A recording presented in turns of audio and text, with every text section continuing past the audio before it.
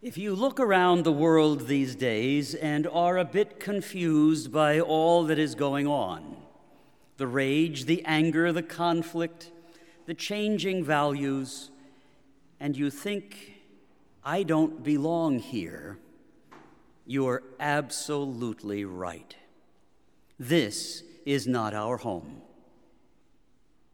Twice Jesus prayed, Father, they do not belong to the world.